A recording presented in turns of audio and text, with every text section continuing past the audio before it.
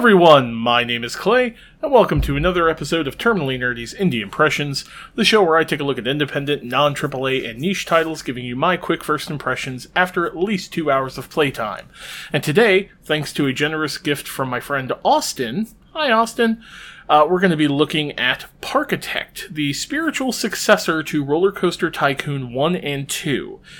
If you've played Roller Coaster Tycoon 1 or 2, you've played Parkitect, only Parkitect is a bit more advanced visually, and has some new mechanics to it that are not in Roller Coaster Tycoon 1 and 2.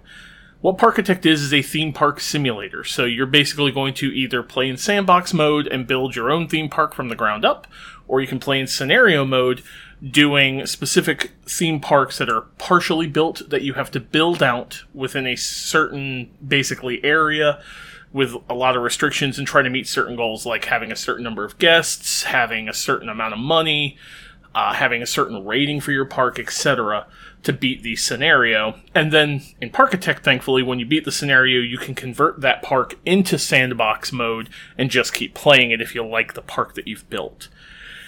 Honestly, I really like Parkitect. I think Austin got it for me because I had picked up Planet Coaster when it was on sale for $8, specifically to do a video on that, which I will be in the coming weeks.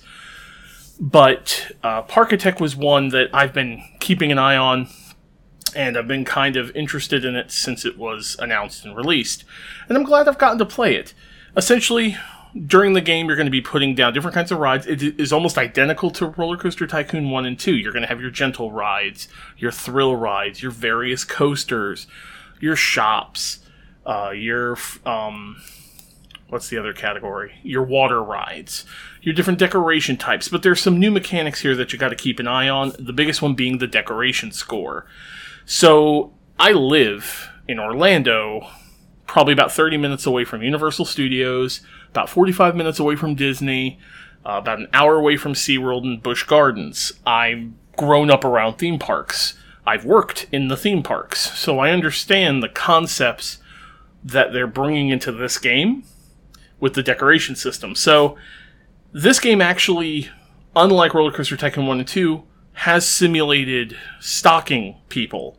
So when you put down shops, the shops won't have any stock in them. You actually have to hire haulers to move stock from your loading area into the park.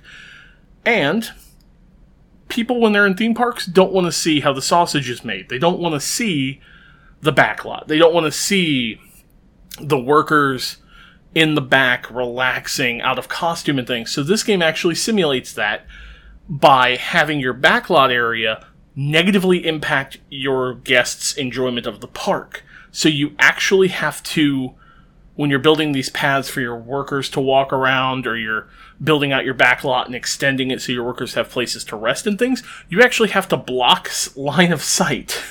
And it can get really frustrating sometimes.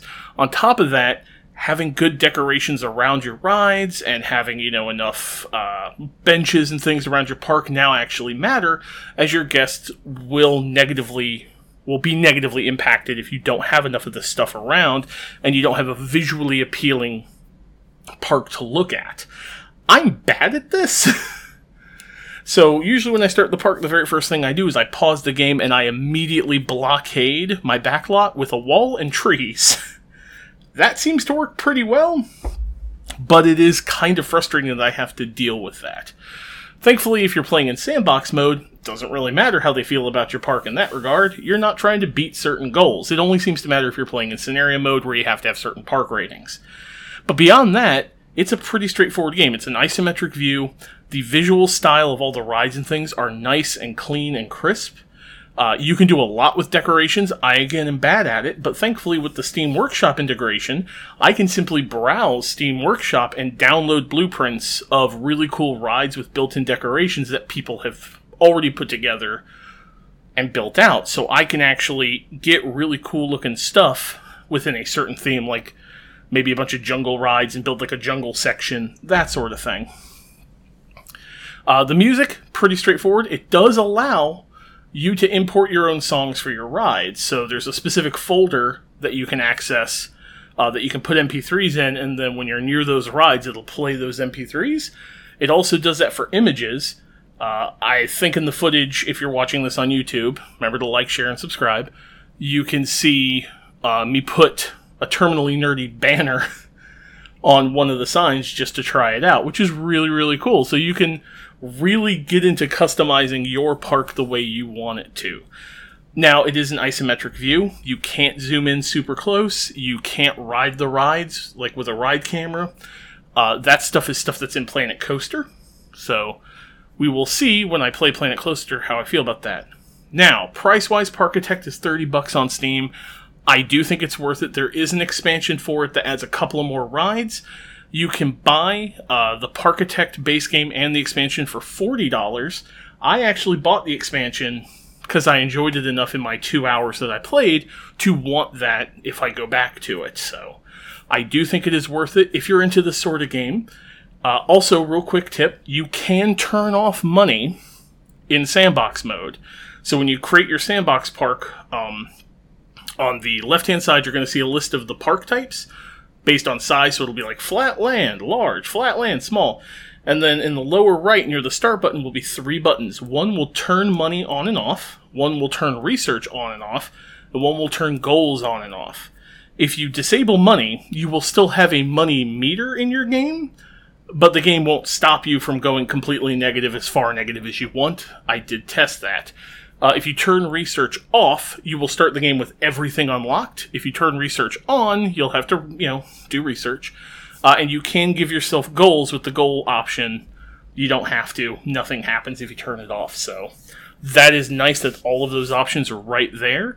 Because if anyone's played Roller Coaster Tycoon 1 or 2, you might remember that you couldn't get to sandbox mode without beating every scenario, and it was really annoying to do that. So I'm really glad that they're like, look, maybe you just want to build a park, so go for it. As always, thank you for watching, and I'll see you next time. Hey, thanks for listening to the Terminally Nerdy podcast. If you want to see the video version of this, please visit youtube.com/terminallynerdy. Also, you can support me on Patreon. Every dollar goes back into funding for hosting of this podcast, new games, advertising, everything to kind of help grow everything that I'm doing. You can find me at patreon.com/terminallynerdy. And hey, thanks for listening. Be kind to each other and stay nerdy, everyone. See you next time.